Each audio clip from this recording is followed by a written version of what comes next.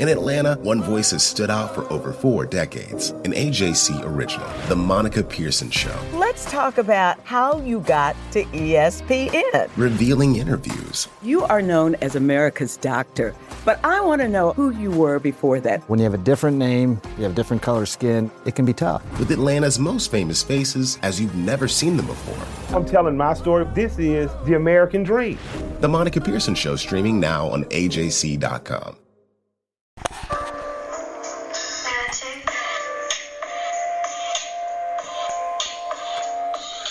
This is D. Orlando Ledbetter of the Atlanta Journal-Constitution, here with the 210th episode of the Bowtie Chronicles podcast. Everything you need to know about the Atlanta Falcons. The Falcons were defeated 38-25 by the Seattle Seahawks on Sunday at an empty Mercedes-Benz Stadium. It was quite an eerie beginning to the season for a couple of reasons. Just not seeing fans in the place didn't seem right. And the fact that they tried to come out and be bold, but were not successful. We're going to title this episode, Falcons Misfire in the Opener. Well, we got great coverage in the paper this morning. I'm just going to bounce around the covers. We started on the front page with Steve Hummer. We had 5 people, I think, covering the game. Steve was there, and myself, Jason Butt, and then Mike Cunningham and Mark Bradley also weighed in with columns. Scene at Falcons opener, sadly unlike any other. Yes, it was. We had the anthem protest and so forth, which was a good look. Then we got to football. What played out in the vacuum of the game without fans rings hollow. Football team. Rough start was the big headline on the sports cover. Falcons try to be bold but misfire. Great headline on my story. And that's what happened. They were trying to be bold, but they were coming up short being bold. Going forward on 4th down, 0-4. Fake punt, fumble, cost them the game. Being bold wasn't the way to go, I guess. It didn't work out for them. Once again, not enough.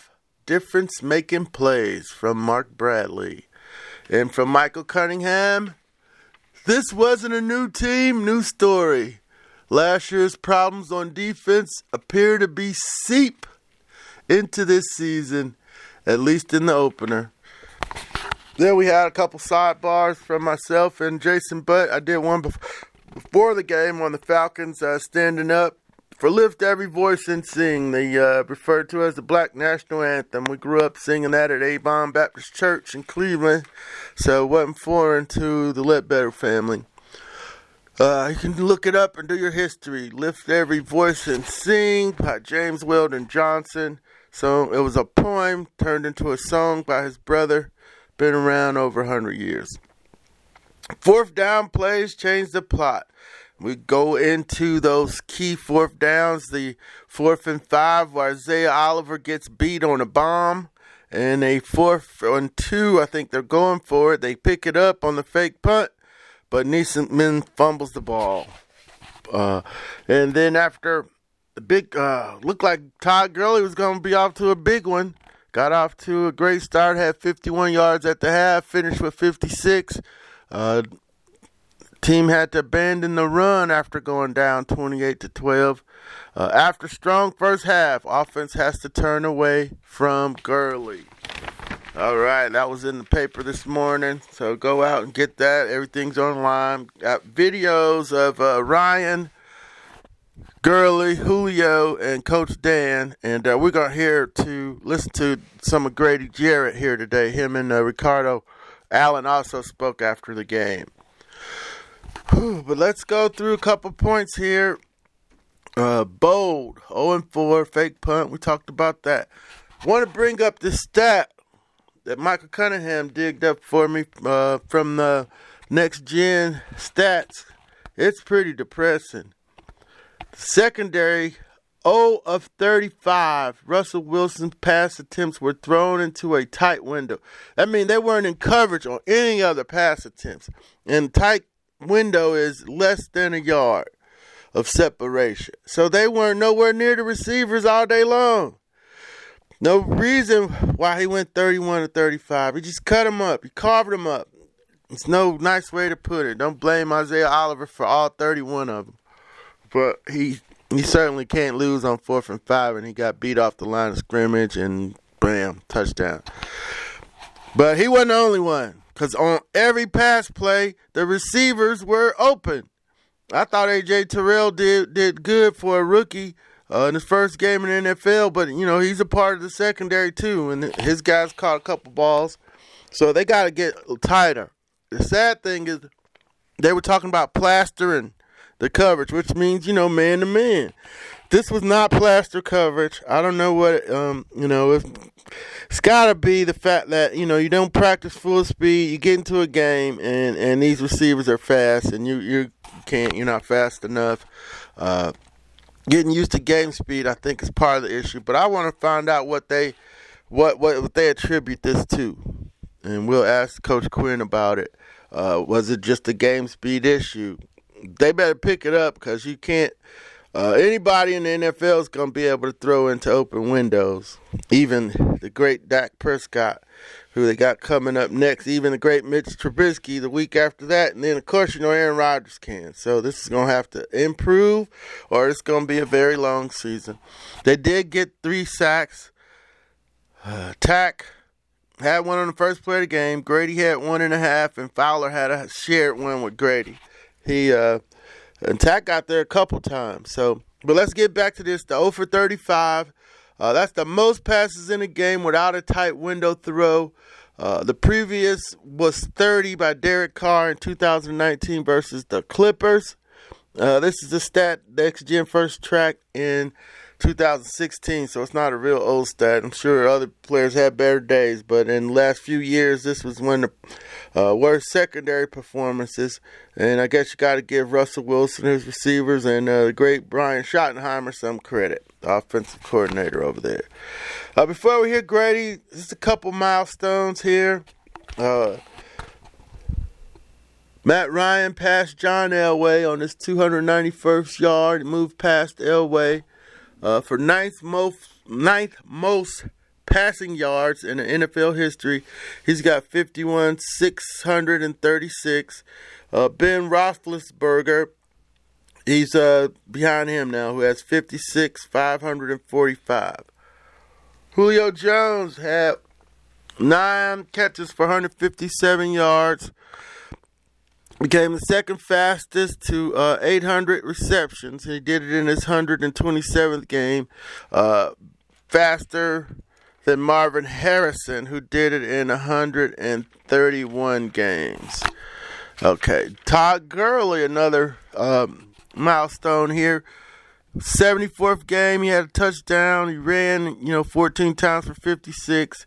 Tied Hall of Famer Lenny Moore for touchdowns, and also Chuck Foreman, 4th most touchdowns through a player's first 75 games. And then lastly, on defense, Deion Jones with 9 tackles. So, let's hear from Grady Jarrett. First of all, just what's your kind of general reaction, feelings after this one? Definitely disappointed we lost, but we're thinking some good things to take away from this game. And but definitely a lot to improve on.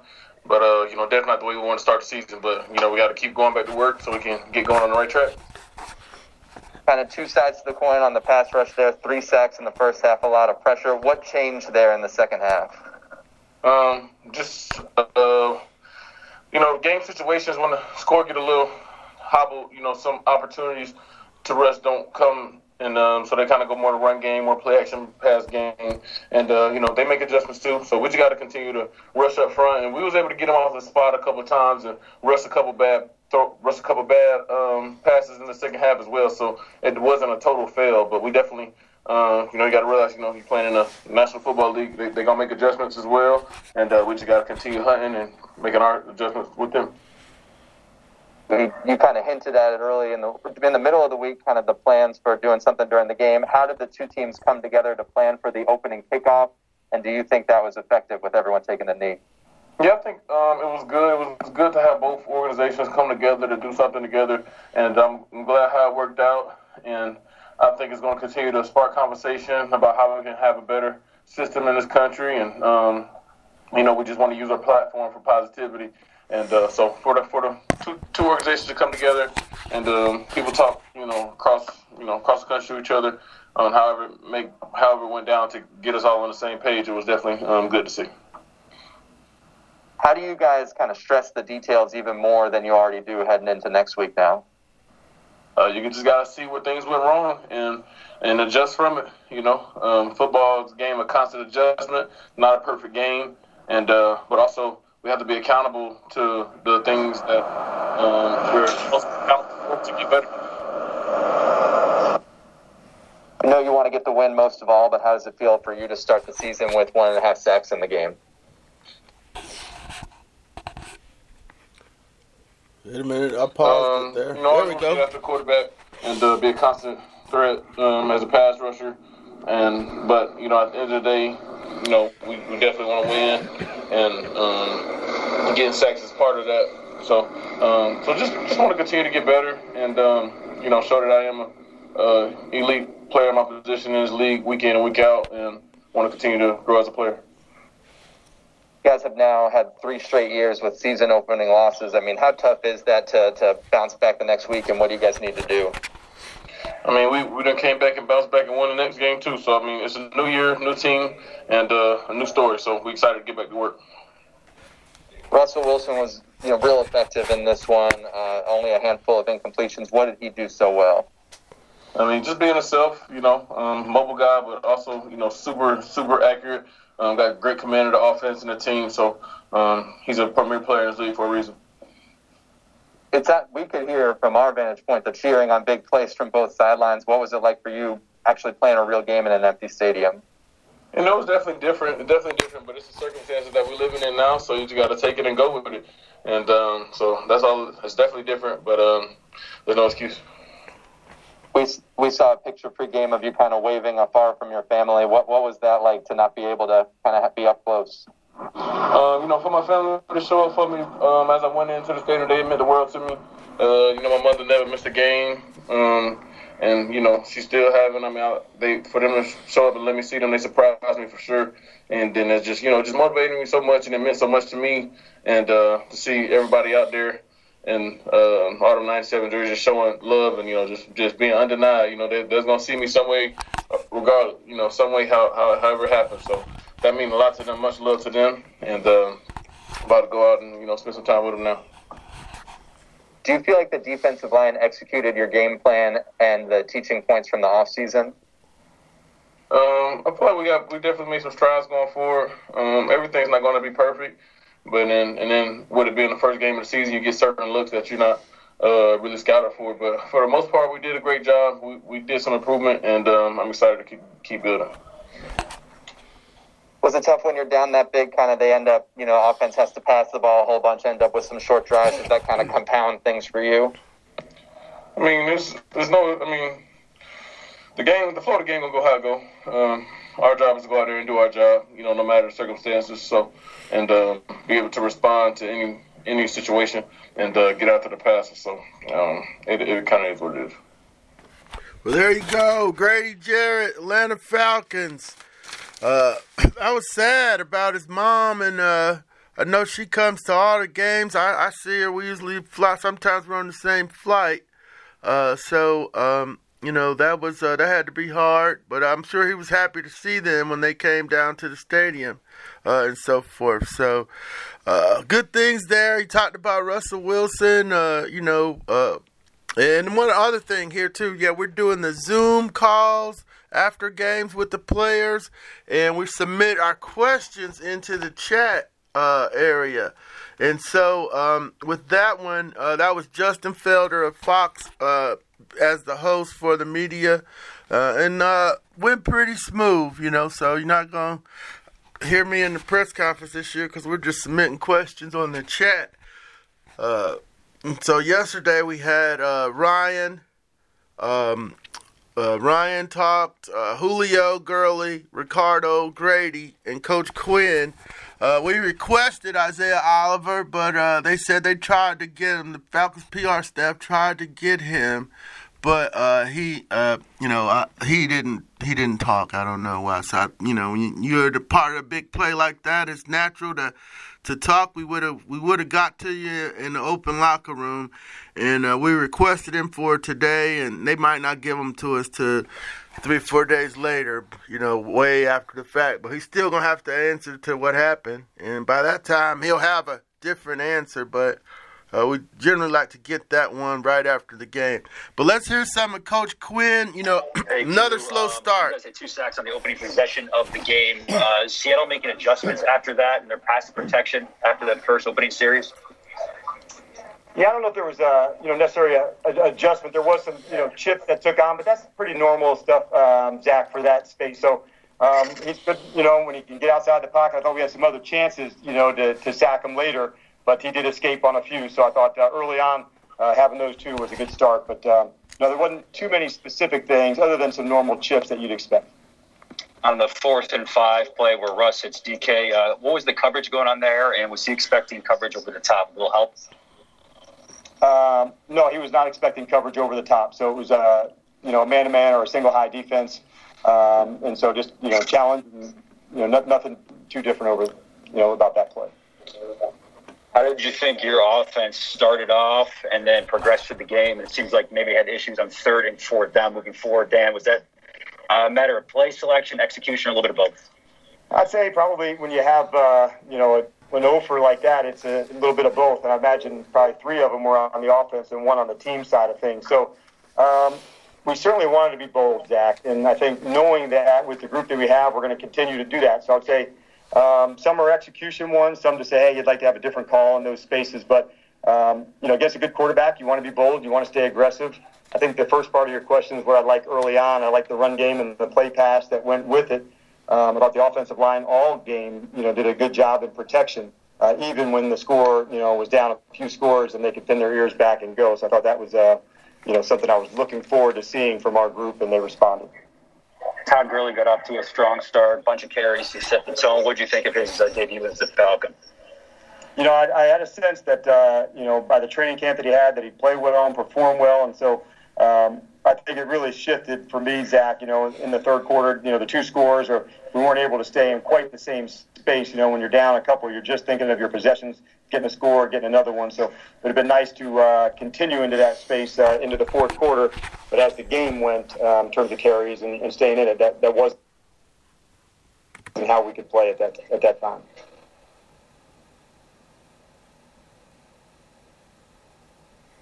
Slight pause in the audio here. Was there a point in the game where you noticed the fans obviously not being here, especially maybe 3rd down when Seattle had the ball, how they would have made a difference in the pass whistle? Be on the out. Can you try that one more time, Zach? It just got broken up a little bit on me, please.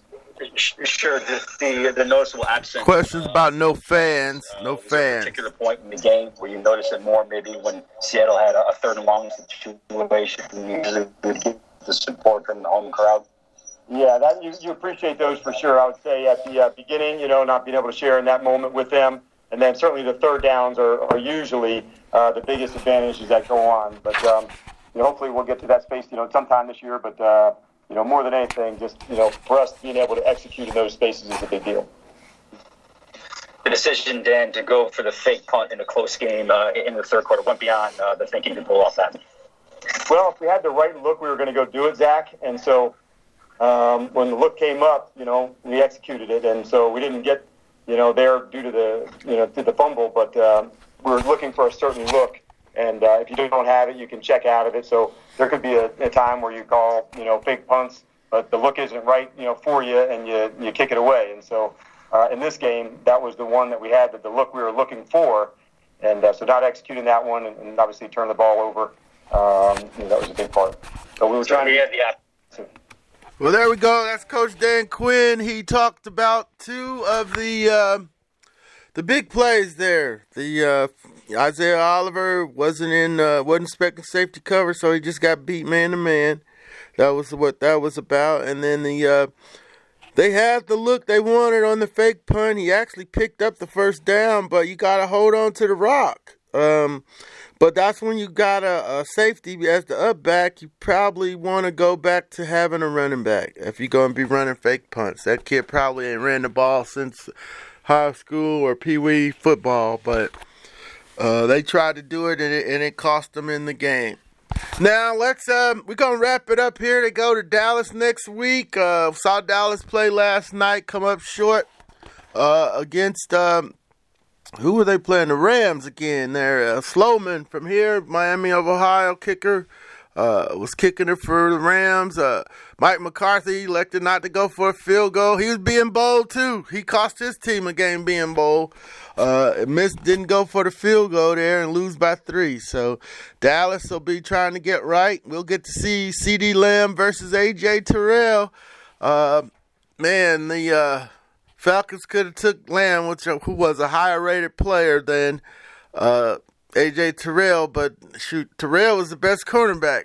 So on the field probably, but Darqueze Dennard did pretty good. He left the game and came right back. He's okay. They're down 2 corners. Kendall Sheffield with a foot, he had a boot on, so he's not going to be ready anytime soon. And then Jordan Miller's got 2 more games left to serve his suspension. So I know that they wanted Kendall Sheffield to jump outside and take that cornerback from Isaiah Oliver, but he didn't do it. And now he's not healthy. So Isaiah's going to have to get coached up by Joe Witt and Raheem Morris over there. He was having a game, though, until that play, so there's some good to take out of it for him. So he's usually a stand-up kid, too. So in the past, if stuff went wrong, he was always there at his locker to handle things. I'm sure he'll come out this week at some point. You know, we fans want to know about, what happened on that play. It looked like he slipped and then got behind, and then it's just a bad play for him. So 4th and 5, though, you can't allow stuff like that to happen. And I know he'll hear about that from the coaches and probably get better from it as a player. So with that, we're going to wrap it up here with the 217th episode of the Bowtie Chronicles podcast. Everything you need to know about the Atlanta Falcons. They misfired while trying to be bold in the opener against Seattle.